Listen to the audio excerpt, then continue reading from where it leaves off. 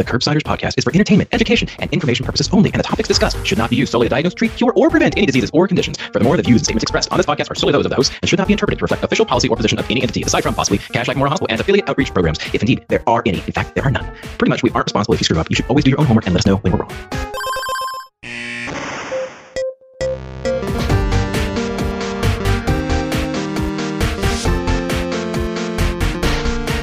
Paul, my voice is near death, but I feel better than I sound.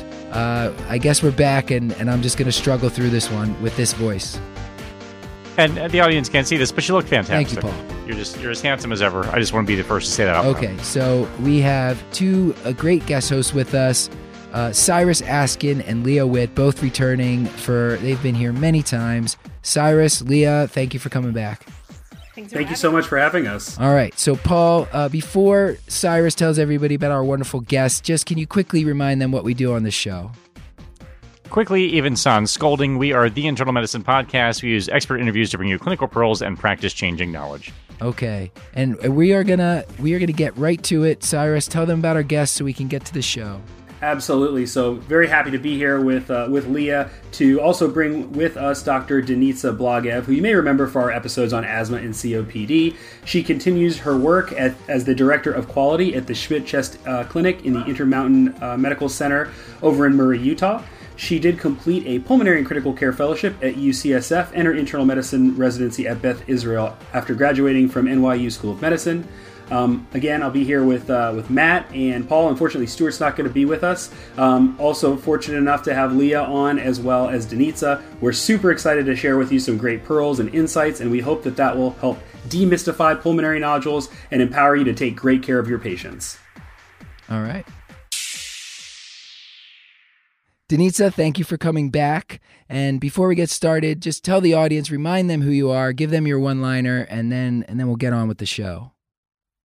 So my name is Denitza Blagev. I'm a pulmonary and critical care doc at Intermountain Healthcare and University of Utah, and I'm actually the medical director for quality specialty-based care at Intermountain Healthcare.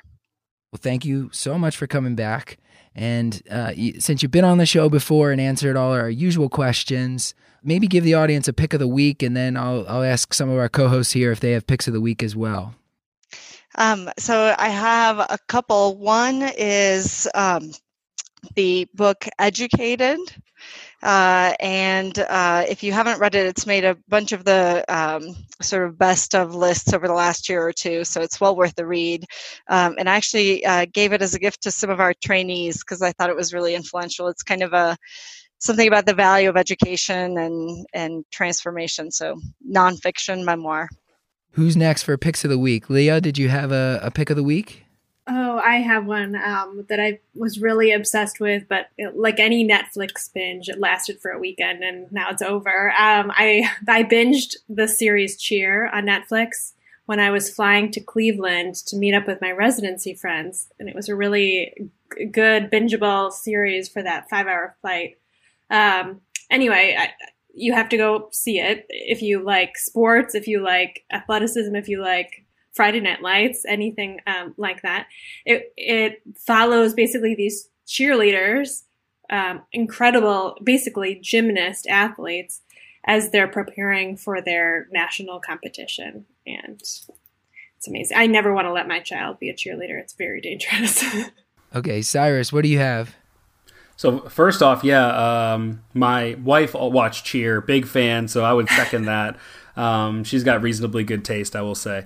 And then for me, I'll also this shows how well how much of a scholar I am. I'm also going to go with Netflix, and I'm going to go with The Witcher.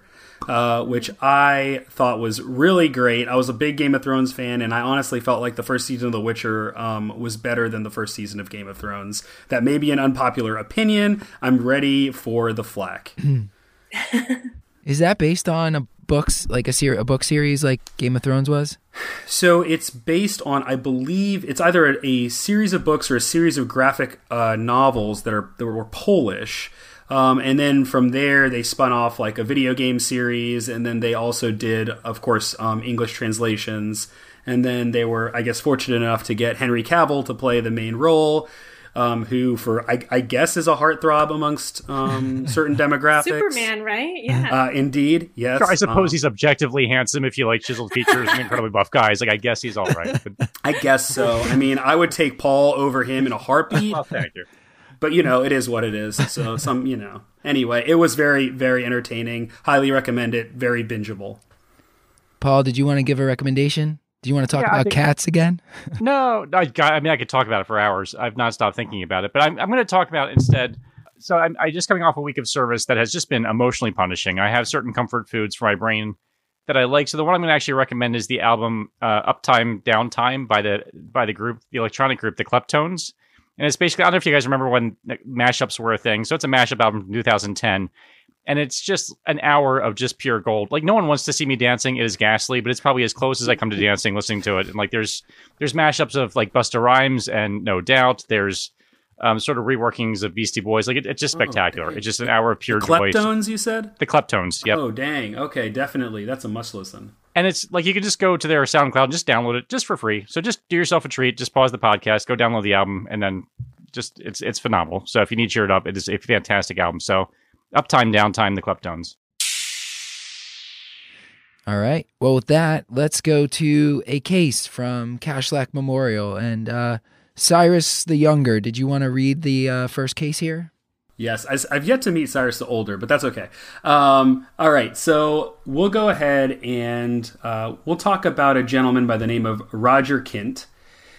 He's a 44-year-old never smoker, and he presents to our primary care clinic at Cashlack after he had some chest pain that resulted in a coronary CT. His chest pain evaluation resulted in a diagnosis of gastroesophageal reflux disease and squeaky clean coronaries. However, it did identify a 5mm solid pulmonary nodule in the lingula, as well as a 7mm pulmonary nodule in the right middle lobe. There was no mediastinal lymphadenopathy on the scan. And so while Mr. Kint is grateful for a clean bill of coronary health, he is very worried about these nodules. And he's coming to you for follow-up. He's anxious, he's confused, and just doesn't know what it all means. So I guess a great place to start this discussion of pulmonary nodules is, well, Dr. Blagev, what is a nodule? What's a mass? And are they different? Are they the same? How do we use the terminology appropriately? So the definition of a pulmonary nodule is opacity that's less than 3 centimeters. And that's the cutoff. So once you're above 3 centimeters, you're talking about a mass. And then generally we think of nodules as sort of like the small ones, which is what this gentleman's CT would fall into, where there's a sub-centimeter nodules that are really kind of the small ones where the probability of malignancy is pretty low, and most of what we have to do is be sure to follow them because that probability is not 0. And so definitely if it's above 3 centimeters or above, you're into the mass, and that's kind of a different algorithm. And then even within nodules, if you're a sub-centimeter nodule, then that's kind of the lower risk group. And then the caveat here, I would say, is just, when you have more than one nodule, so multiple versus single nodule, and with multiple nodules, I always run through what you need is a differential diagnosis, right? So do they have endocarditis? Do they have vasculitis? Do they have a fungal pneumonia? Do they have metastatic cancer? And that is a much bigger sort of clinical question that's not answered by most nodule algorithms, which really are mostly meant to encompass the kind of generally solitary pulmonary nodule. So Denitza, I think we can call these nodules incidental. So we weren't looking for them. We weren't expecting them.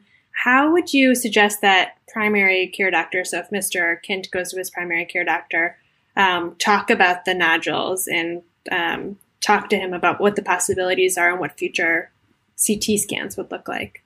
So these would be, you're right, incidental pulmonary nodules. They're, so for age 35 and older is when you start kind of applying the algorithms. And in people that are low risk that you want to assess the risk in terms of do they have a family history or smoking history, but there's several guidelines. So the general guidelines will be the Fleischner Society guidelines, where you can kind of follow that algorithm. And then the other major one is for lung cancer screening.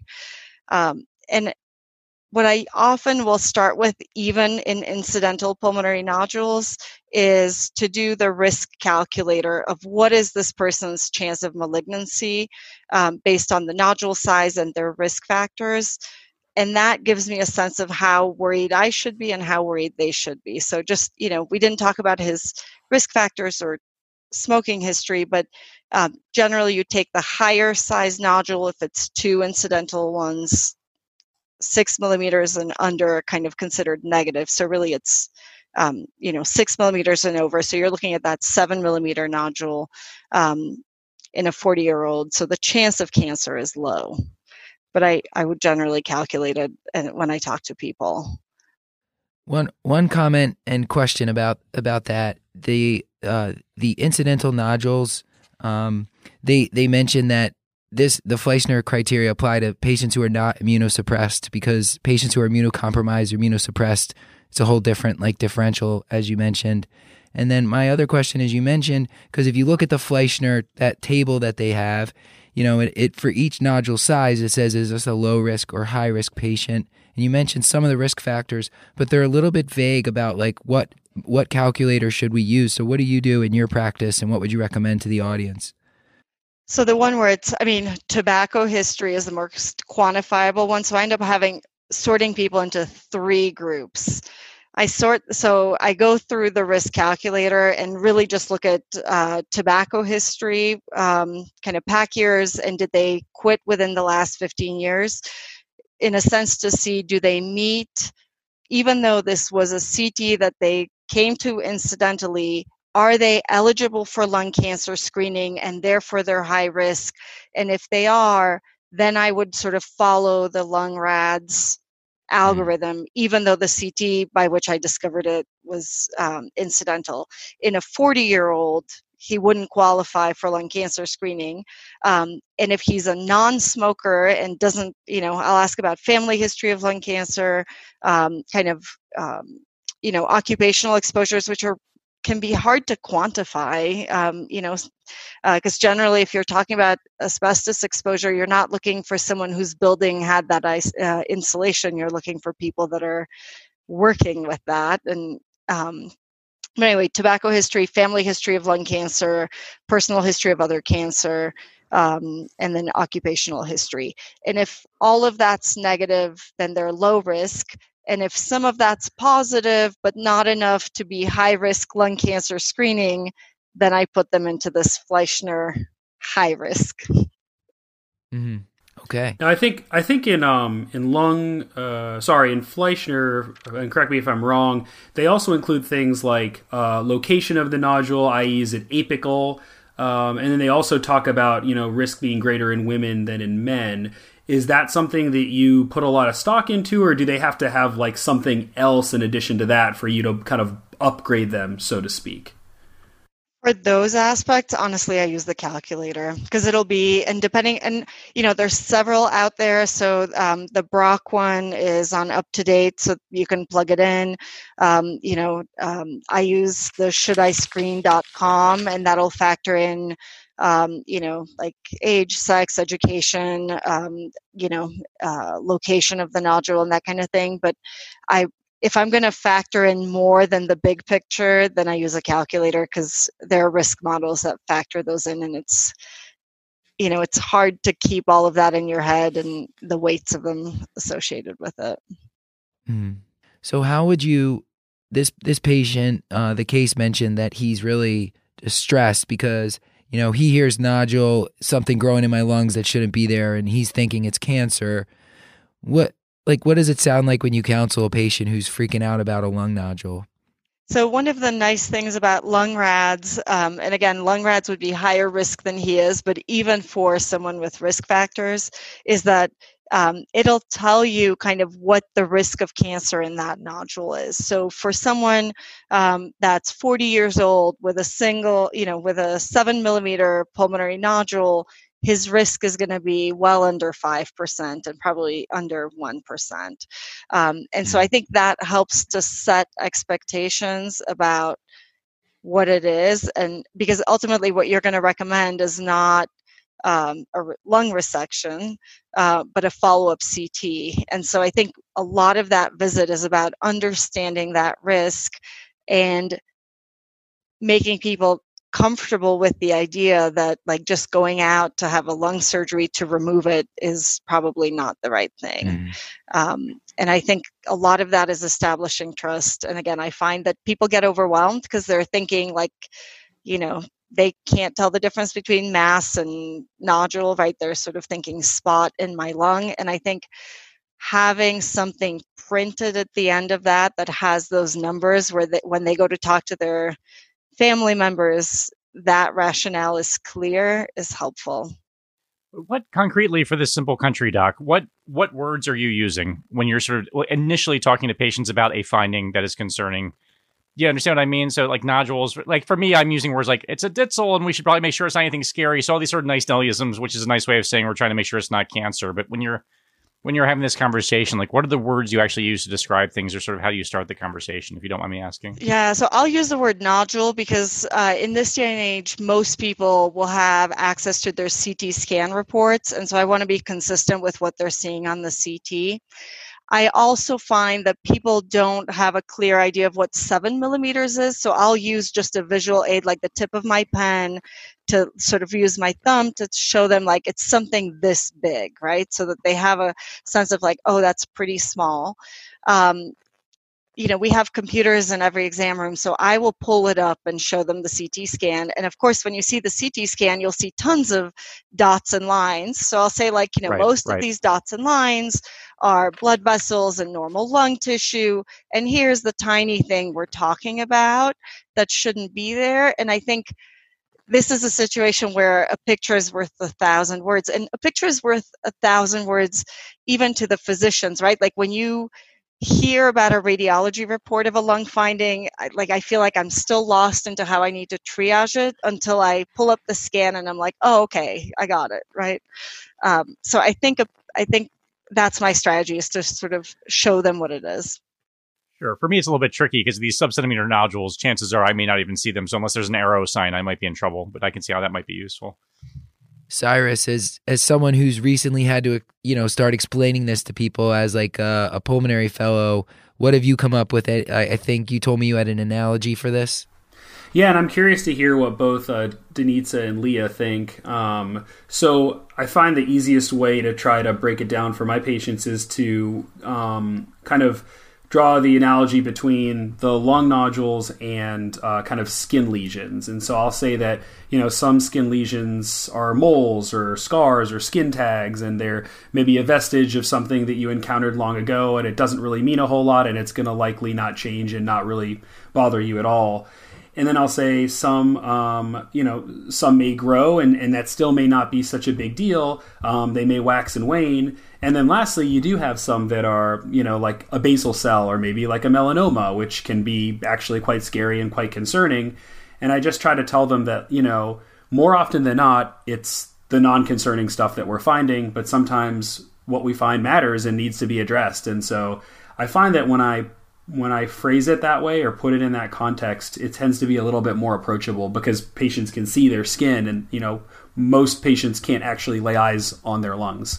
So that's kind of how I approach it. I don't know. I'm curious though to hear what Denitza and Leah think. I think that's a great analogy. I'm going to steal it. Yeah. No, I mean, I think most patients will, I think, understand that sort of analogy.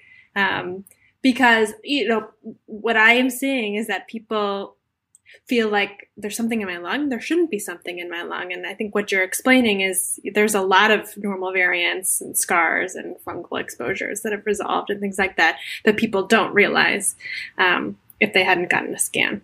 That's great. Yeah, I love that. I mostly actually use it I use the skin analogy also for like when the CT says prior granulomatous disease, right? So you have nodules, but you don't have to follow them, and sort of make that analogy of like, well, you can see the small scars in your skin, but now that we have fancy CTs, we can see the small scars in your lung, but it's not something to worry about. But I hadn't extended to melanoma basal cell. That's pretty good. Denitza, I wanted to ask about before we move off nodules and go on to like lung cancer screening specifically. There's solid nodules, and there's like a little bit different cutoffs from semi-solid nodules, and then the time frame for monitoring differs too, right? So solid nodules you follow up to 2 years, and semi-solid nodules you follow up to 5 years. Can you talk a little bit about the difference between them? Yeah, and I'll have to say, so there is solid, semi-solid, and pure ground glass. Okay. So semi-solid, oddly enough, have like a higher risk of lung cancer. And so those most of, Fleischner will break it down. And so you can follow for lung rads. It'll mostly just assume it's all solid, but it'll give you you'll follow the solid component. And if the solid component grows, but the ground glass, if the total size of the nodule is the same, but the solid component grows, then you're more worried. The pure ground glass nodules are the ones that, have malignancy risk but are slower growing. So you follow them for longer, and you don't have to follow them as frequently. And so that's kind of the trade-off. But honestly, for all of these, I just print out the current Fleischner table and the current lung rads table, and I refer to them every time. And and I do this for a living, and I refer to them every time. It's just, you're not expected to have them memorized, or at least most of us don't. Yeah. Leah or Cyrus, do you have any tricks for how you remember all these cutoffs and everything, or you also just use just pull up the table? It seems like. No, I pull up the table. Yeah. I pull up the table, and also I think I'm lucky because our radiologist will also write according to Fleischner criteria, follow up in 1 year. But if that's not what's happening, I'm referring to criteria. This seems like a big problem just logistically, like with the number of scans that are done and tracking these over time. What does Kashlak West do for that, Leah? I was just sitting here thinking that we should talk about that because, think of the number of incidental findings that come up during ER visits. Yeah. So in so many situations, I just learned really good. I'm lucky. I do geriatrics. I see my patients pretty frequently. But I learned a good trick from another primary care doctor who sends herself we can do these remind me notifications. So if the follow-up needs to happen in 3 months, she'll time it to happen in 3 months. And similarly, she'll send up the patient a MyChart message, time for when the scan needs to happen. So I think that's one way to help things not fall through the cracks. I don't know if any of you have work in or other Kashlak branches where it's more institutionalized. But that's for myself how I try to keep things from slipping through the cracks. We're super fortunate at Kashlak Northeast because we have a program that's coordinated by cardiothoracic surgery that actually do pre-counseling prior to the CT scan. They actually do tobacco cessation counseling if necessary, and then bring the patients back post-CT to then review the results and sort of talk about intervals. So it's relatively it's brainless for me, which is nice if you can actually get the patients into the program. But I'm not sure if that's... So that's for lung cancer screening? Okay. Yeah, no, not incidental findings. No. Yeah, we did. We published a study actually just from our institution that about 10% of CTPAs ordered in the emergency department have incidental pulmonary nodules that require follow-up. So that means if the CT report said consistent with prior granulomatous disease, that didn't count. So 10% had ostensibly recommended follow-up. And the problem is that, people are coming in with their chest pain, they get the CTPA, maybe they're getting a cath and they're STEMI addressed, and by the end of that hospitalization and by the end of that visit, nobody remembers and nobody follows it up. I would say it's an ongoing and huge problem, and the places where the best that medicine currently does at this is to have some algorithm of someone gets alerted to nodules and has a system for following it up as a system, but it's obviously not a sustainable model. It seems like it just needs to be automated. It needs to be automated. Yeah, and the impetus, so I got interested in this because as a pulmonary fellow, I saw a patient who, had had a chest x-ray in urgent care for cough or something. And, at that time, radiology wasn't on 24/7. The person in the emergency department looked at the x-ray and said, oh, no pneumonia. They were sent home. They followed up with their PCP over the next couple of years with increasing symptoms until they got a scan that showed metastatic lung cancer. Oh, God. And, it happens. One component is risk assessment in terms of what risk do they follow, what guidelines are you going to follow, and communicating the patient's risk so that they are appropriately concerned and not concerned. So being able to wait for serial CTs and also not just forgetting about it completely. But then the really key component is to ensure follow-up. So what system will you and the patient have together? Because especially in the current day and age when most of us are not seeing patients for decades at a time, people move, insurance changes, the patient has to have enough information to know what the plan for that follow-up is. And we followed mammography kind of guidelines in terms of reminders and things. But even if they no-show to our clinic, we'll send reminders and things to ensure that doesn't get dropped, because that's usually where it falls down. Okay, thank you. And one other, you reminded me that I did want to point this out to the audience. So kind of to recap on the nodules, incidental nodules for patients who aren't immunocompromised that are over 35 years old, we're going to look at the size of the nodule and some of the risk factors that you mentioned, some of the patient risk factors to see if they're low or high risk. But for most, if you look at the Fleischner, for most nodules less than 6 millimeters, there's either no routine follow-up or it's optional if you think it's a high-risk patient. And then for anything above 6 millimeters, there's often some sort of follow-up imaging. It could be 3 months, 6 months, kind of varies, and you would look at the table. Yeah, and I will add to that the cutoff of what do we consider a positive nodule that requires consideration is now, if it's less than 6 millimeters, we're done. So if they're low risk, they do not require any more follow-up. If they're low-dose screening, then they just do their annual follow-up. And that's why it's kind of optional in that Fleischner others. It used to be 4 millimeters. So if people have that number in their head, really, if you have a 4 millimeter nodule and a non-smoker, you're done. They do not require follow-up. Okay. All right, Leah, I think we're ready to move on now. Thank you. All right. So let's move on to lung cancer screening. So case 2 is Josephine Camel, a 57-year-old woman who's new to your clinic. She says she's always been healthy, doesn't take any medications. She's not a fan of going to the doctor's office. During your initial interview, she says she smoked about 1 pack per day of cigarettes from the age of 17 until age 50. So our question here is, does Josephine qualify for lung cancer screening? And if so, if she does or if she doesn't, why or why not? And one other, sorry, did you say she's still smoking? Or she did stopped she quit? 7 years ago. 7 years ago. So lung cancer screening, so essentially what you're trying to assess is, does somebody have a high risk of lung cancer, high enough to warrant lung cancer screening, right?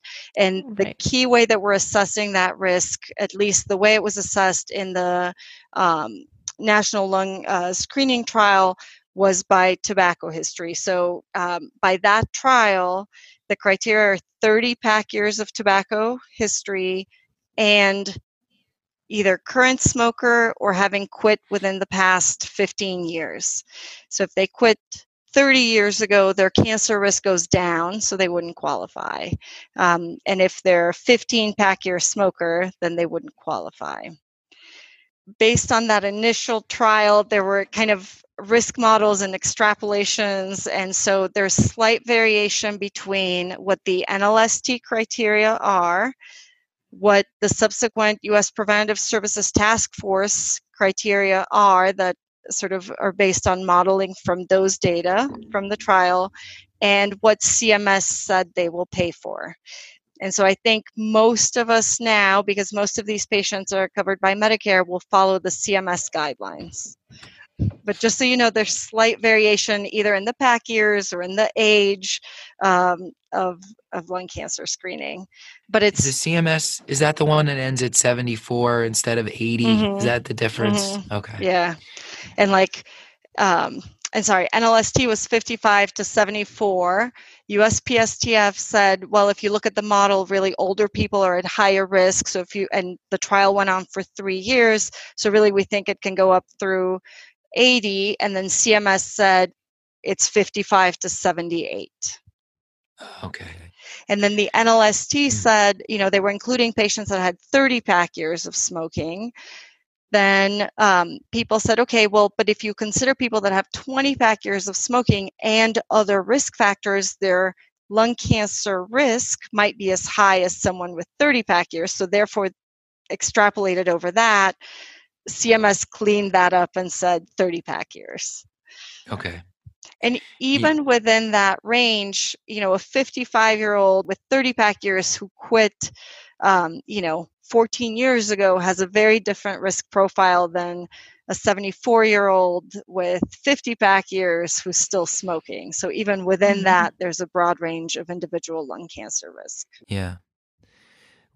I feel like we need to call this out at least at some point. We did a prior show talking about medical overuse where there was an article, this VA study found higher false positives than was reported in the NLST, and they used the Bach model to kind of look at that and say the patients in the lowest risk quintile, the number needed to screen to prevent one death was very high. It was like 7,000 versus in the highest risk by the Bach model, the highest risk quintile, it was like the number needed to screen was like 600 or something. And so that kind of had us thinking or questioning, like, should we only be screening the patients that stratify even among the eligible population? Should we apply another model and select out at some point? And I don't know that that's been done yet. So I'm not sure what you recommend to our audience, and like what we'll ask Cyrus and Leah what they do as well if they're just following USPSTF. So I think the problem of false positive nodules is huge, and just as we talked about the last case, the problem of people get one scan, they feel like, okay, well, I checked, and then they're done is also a problem. When we looked at our initial outcomes, like the first 18 months of our program, we actually had a pretty high malignancy rate, and you wonder whether sort of people that, didn't really report symptoms but are just generally worried for some reason were more likely to come and ask for a CT scan, whereas they might not have come for a visit. That being said, I go through the calculator. So I use shouldiscreen.com, and the nice thing about that calculator is it gives you a picture of the individualized risk. So they'll have, if 1,000 people like you, or 100, depending on how high the risk is, if 1,000 people with your risk got screened, this many would die. If 1,000 people like you didn't get screened, that many would die. And often people are stunned, right? Because they think, oh, if I just get screened, I'm not going to die of lung cancer and all this smoking risk has gone away. And the reality is like, no, your risk of dying of lung cancer is still high. It's just slightly lower, and it gives you this number of how much lower. And I find that super informative because a lot of patients are like, forget it.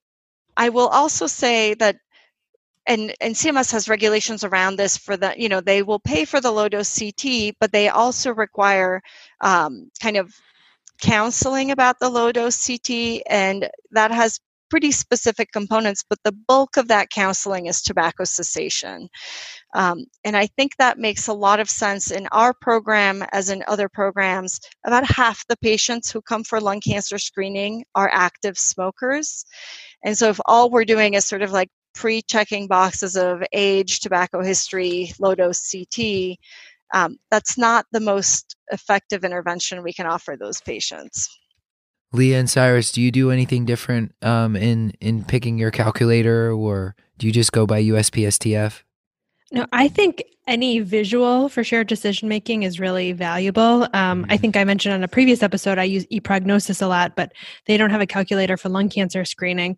The AHRQ has a visual, and I can link to it, that can show patients sort of like you, but it's not as nuanced as the calculator that Denitza referenced. But patients like you, this is the number of people who would have died from lung cancer. This is the number of people in whom lung cancer was diagnosed early. So those visual tools are really helpful. And we have to talk about the risks. So there's really high risk of false positives, and there is, I think, anxiety and that mental stress of knowing that in many circumstances, you likely do have a small lung cancer that we're going to keep monitoring, maybe a tiny adenocarcinoma or something like that. So that's a risk as well. And then, of course, selecting the correct patient for screening is important as well. So not only, shared decision making is soliciting their preferences about if they would want to, undergo further invasive procedures or treatment if they did have cancer. And also, do you as their physician think they could tolerate those sorts of things, no matter what their age is? Are they in their 70s but multimorbid and unlikely to do well with a lung cancer resection? I should know the answer to this, but has anyone looked at, do you see increased rates of tobacco cessation with low-dose CTs being offered? Like, I feel like sometimes it's even offered to make cancer risk more concrete. Do you understand what I mean? So if you're like, you've smoked enough that I think we should actually screen you for lung cancer, like that actually sort of makes the risk maybe a little bit more palpable. Do we see any changes in smoking rates just with the offering of low-dose CTs? I think I saw it can go both ways, because they also said some people, once it's negative, they're like, I'm good. Oh, that's amazing. Sure. So I'm not aware of a large scale study, but I think there have been some small ones that have tried to look at that. Oh, that's fantastic. Yeah, high fives all around. We did it. Yeah, you're like, Queen Bill of Health, like, why should I quit now, Yeah, when we had talked we were at Chest doing some of our like recap shows, we talked about lung cancer, and one of the speakers, Dr. Nina, I'm sorry, I can't remember how to say your last name. I don't want to butcher it, but Dr. Nina mentioned that that the second, third, fourth year screening are very important. If they just get that first one and say I'm good, they're missing a lot of the benefit from the lung cancer screening. They have to stick with it in order for it to be beneficial. That is correct. So, I will say, because lung cancer screening is such an expensive modality, and the incidentaloma risk is not insignificant, and the radiation risk cumulatively is not insignificant, most places will have a program. So CMS will require, before they will pay for a screening low-dose CT, an assessment, and that visit is supposed to have, both the tobacco cessation and addressing the risks, which include the radiation overdiagnosis, the fact that you have to commit to doing it. You're not likely to just get the benefit from the one time you do that because you were worried and then it's negative and you're done. And so, yeah, as I said, I use the shouldiscreen.com because it'll go through all of those numbers for patients together. And so but it's not just like a nice thing to do, but it's actually required to do it for them to pay it. And on the flip side, when we were talking about radiation exposure, one of the quality metrics for lung cancer screening programs is that your follow-up scans should be low dose as well. So in other words, if you get a low dose CT scan and you find a 7-millimeter nodule, and then you're getting full radiation diagnostic scans to follow it, that is way more radiation than what is assumed in these algorithms and what is meant to be. So ideally it should be part of a program where they can follow up the incidental findings and make sure that it's paired with tobacco cessation counseling. Awesome. I think you hit on some really great points there. Just like I know at Cashlack South, and I think you might have mentioned this as well, our lung cancer screening protocol is hand in hand with our tobacco cessation kind of teaching and education and resources, just because so often, that's those two things just go hand in hand. And so it does kind of make things a little bit easier, more approachable to patients. And the other thing I'll just foot stomp is just, I think that point that it's not just a lung cancer, or it's not just a low dose CT that we're talking about. It's all of the kind of potential aftermath. And I think making sure patients are aware of what might come is just really, really important. It's part of that shared decision-making process. Leah, did you want to mention that article on shared decision-making? So, yeah, there's a JMIM article from 2018, October 2018, by Brenner and colleagues. They evaluated shared decision-making for lung cancer screening. So I'll tell you about the article, and then I love the editorial by Rita Redberg, whose editorial says failing grade for shared decision-making. So they looked back at, they did a qualitative analysis of recorded and transcribed outpatient clinical encounters, looking at was shared decision-making happening for lung cancer screening, and maybe not surprisingly, it was not happening. The harms of screening were not adequately explained. People were not using decision aids, like these visual decision aids, which can be so helpful to conceptualize the risk or the potential harms of screening. So it's really important, and I think it's not being done, and it takes time. If you think about the number of things that you're trying to talk about in your primary care visit, it takes a lot of shared decision-making takes time. So I really like the idea of using the should I screen visual tool with patients in the visit and showing them how you come up with that recommendation. That should be like a goal for all cancer screening programs, to like visually show patients like, this is your likelihood to benefit in such and such ways, or have harms in such and such ways, so patients can really see. Because I think when you just say like you smoked, you might have lung cancer, like a lot of people would go for it, but if they knew how low their risk really was, or some of what the harms might actually be, then they might not go for it. So Denitza, you mentioned this a couple times, the LRADS.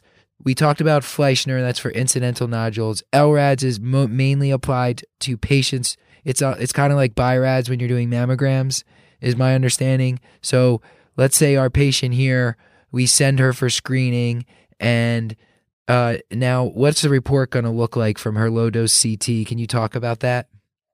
Yeah, so from the low-dose CT, they'll give you a lung RADS reading. So it's exactly supposed to be like BIRADS, but for lung cancer screening. So I also have this, I have both of those tables actually in my clinic and refer to both of them, but it will give you the lung RADS reading, which, let's see, so it goes from, basically if it's incomplete, but it can go anything from negative all the way to suspicious, which would be from 1 to 4, 4A and 4B are just increasing concern. And then it'll actually have a category for other significant findings. So, you did a low-dose CT scan looking for lung nodules, but maybe they have a thyroid mass or something else. We found cardiovascular incidental findings a fair amount. And then they'll actually do a modifier, because if people have had a prior history of lung cancer, then they're in a different risk category. And so that's just the C modifier at the end. Okay. So basically have this table up in your office as well when you're looking through these. I do. And honestly, because it'll have, if it's really the small nodules, it'll give you like an estimate of, the probability of malignancy is less than 1% and 90% of CTs look like this, right? So that has a very different concern and how you communicate compared to someone, in the 4A and 4B, like most programs lung cancer screening programs recommend that those patients get presented at a tumor board. because then the risk of malignancy is hovering more in the 15%, and that's a much fewer number of scans that come back with that result. Okay. All right. I think that's really useful. A couple things that I think are useful as a budding pulmonologist that I didn't recognize when I was like a primary care doctor. There is obviously significance, I guess it's obvious now, to the terms we use with respect to the type of CT. So like your low-dose CT versus your high-res CT, what does that mean? Typically, our low-dose CTs, the actual dose varies on your institution. So like if your patient's asking about this, the idea, though, is that it's going to be a much reduced dose from your typical chest CT, which nowadays I think at pretty much all institutions they are kind of high resolution, i.e. they're all 1 millimeter cuts, so you can really see some of that high res detail. At our institution, the one at Cashlack South, the one difference being that if we order a high res CT, you get kind of inspiratory and expiratory films and prone imaging, which can help if you're looking for interstitial lung disease. So just maybe for our listeners who might need a little bit of clarification on what those terms are. I agree. And the caveat too is if you have a CTPA with a nodule that size, it's not going to have a lung RADS reading, right? So that's why I'll often refer to this table if I have an incidental nodule and evaluate if they would fit that risk, but look at that table to see what I should do for them. Yeah. Paul had brought up the question in pre-recording. So once we get a suspicious, you said 4, the lung RADS comes back as suspicious or very suspicious. What do you want the primary care doctor to do, if anything, before they send that patient your way? What should we be doing with those results? Honestly, these people end up getting referred, getting discussed at a thoracic tumor board, and probably based on your practice setting, the fastest way of getting that person to a tumor board is kind of what you'd want. So if you have a, 1.3 centimeter spiculated nodule, I don't know that I would send them immediately to thoracic surgery. So the recommendations keep evolving. Like within the last few years, you could not get a PET CT on people before you had a cancer diagnosis. Now often, tumor boards will recommend getting a PET CT in all these people, even if you don't have mediastinal lymphadenopathy. But certainly if it's a suspicious finding, then, if a pulmonologist is your access to a tumor board, then I would send them to a pulmonologist. Okay. So pulmonology or CT surgery. Leah, you were going to? Yeah, I would say here at Cashlack West, and I think some of the other places I've also been, the entree into the tumor board is the interventional pulmonologist, because they are often the one that's presenting, and then if, there's mediastinal disease or whatever, they might be helping to stage. And they're sort of working hand in hand with the thoracic surgeons. So we're lucky that we have a nodule clinic, but it's really the interventional pulmonologists that help determine how that biopsy, or, if the resection is going to happen, how that happens. I would totally agree with that. I think most places that are big enough to have an interventional pulmonologist, it bypasses the pulmonologist, or even if it comes to us, it ends up to IP. I imagine out in the real world, there's a lot of places where it's hard to get a pulmonologist, let alone an interventional pulmonologist. And so probably pulmonary, but I agree. It's complex enough that if they're high risk, you want to get them to someone that has specialty or subspecialty expertise in this area. Denitza, so I think we're running out of time. I wanted to thank you for all your great teaching. Before we get to your full take-home points, maybe we could just recap some of what we talked about with the lung cancer screening portion of this. We already did our recap for the incidentaloma portion. So I think the key things for lung cancer screening are, one, half of the patients who present for lung cancer screening are actively smoking. So tobacco cessation is part of any kind of discussion and assessment in lung cancer screening. There are clear guidelines about lung cancer screening that are based on age and tobacco history and whether you're actively smoking. And I just always refer to shouldiscreen.com because it gives me a visual aid and confirms that the patient is eligible and educates people about the risks of screening as well as the potential benefits. Okay. Leah and Cyrus, anything else you wanted to foot stomp about lung cancer screening? I would say do not screen a patient who you don't think can tolerate. Yes, the geriatric wisdom. Thank you. Yes. Yeah, don't forget that important decision point. Yeah, and it's worth noting in the NLSD, if people were on supplemental oxygen, they were excluded from the trial. So really, it didn't take much to not be. So now the guidelines are just a general, do you think they would tolerate primary therapy? It's a little tricky because primary therapy for lung cancer can also potentially be radiation therapy, so they might not get surgery and it gets complicated. But yes, I agree. Consider what you would do with that information before you go chasing it. Okay, great. Well, Denitza, I can't thank you enough for this is your third appearance on the show. This has been another great one. Can you give the audience some of your favorite take-home points from this topic? I think this topic can be confusing and overwhelming, and take heart. You're but, a search engine search away from a table that gives you all the data at your fingertips. So none of us, even pulmonologists reference this consistently. The big picture things are assess the risk. And then the other big picture thing is follow-up. And I think that's the one where we tend to fall down is knowing when to follow up, but actually being able to implement that with our patients remains a challenge. Yeah. Okay. Leah, any words of wisdom to leave the audience with? And Cyrus, we'll go to you last. I'm just going to use shouldiscreen.com. I have not used this with patients, and I'm so excited about this website. Do they sponsor podcasts, Paul? Do you? Yeah, I'm sure there's huge profits. It's from the University of Michigan, so they're academic. They got money. Yeah. Good. I think they, along with Big Veg, as Paul said a few episodes ago, they're also big sponsors.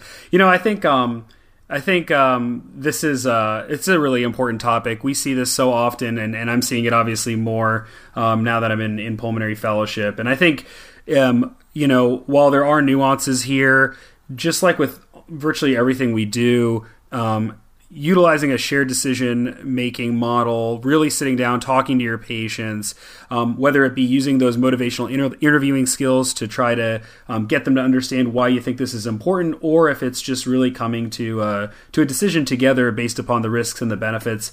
I think that's what's really important. The numbers, the sizes, like Denitza said, that's all readily available online. It's just a Google search away. But the ability to actually talk and relay this information effectively, I think, is what we all strive to do. And I think that's what's most important at the end of the day. Okay. And we will. Sure. And if you can talk to them about quitting smoking while you're at it, that's even better. Yeah. Indeed. We will fade into the outro.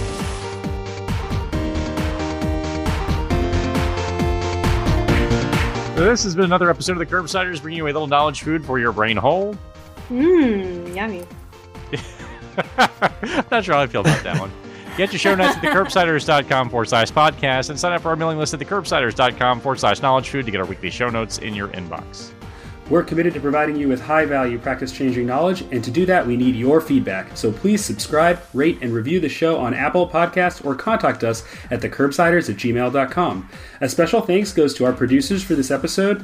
I guess that would be myself and the wonderful Dr. Leah Witt, and to our social media team, which includes Hannah R. Abrams on Twitter, Beth Garbatelli on Instagram, and Chris the Chew Manchu on Facebook. Until next time, I've been Cyrus A. Askin. And I've been Matthew Frank Watto. I wanted to thank Stuart, who wasn't here tonight, for producing our theme music or composing our theme music, and to Claire Morgan of Notterly for editing our audio. And I've been Dr. Leah Witt. I remain Dr. Paul Nelson Williams. Thank you and goodbye.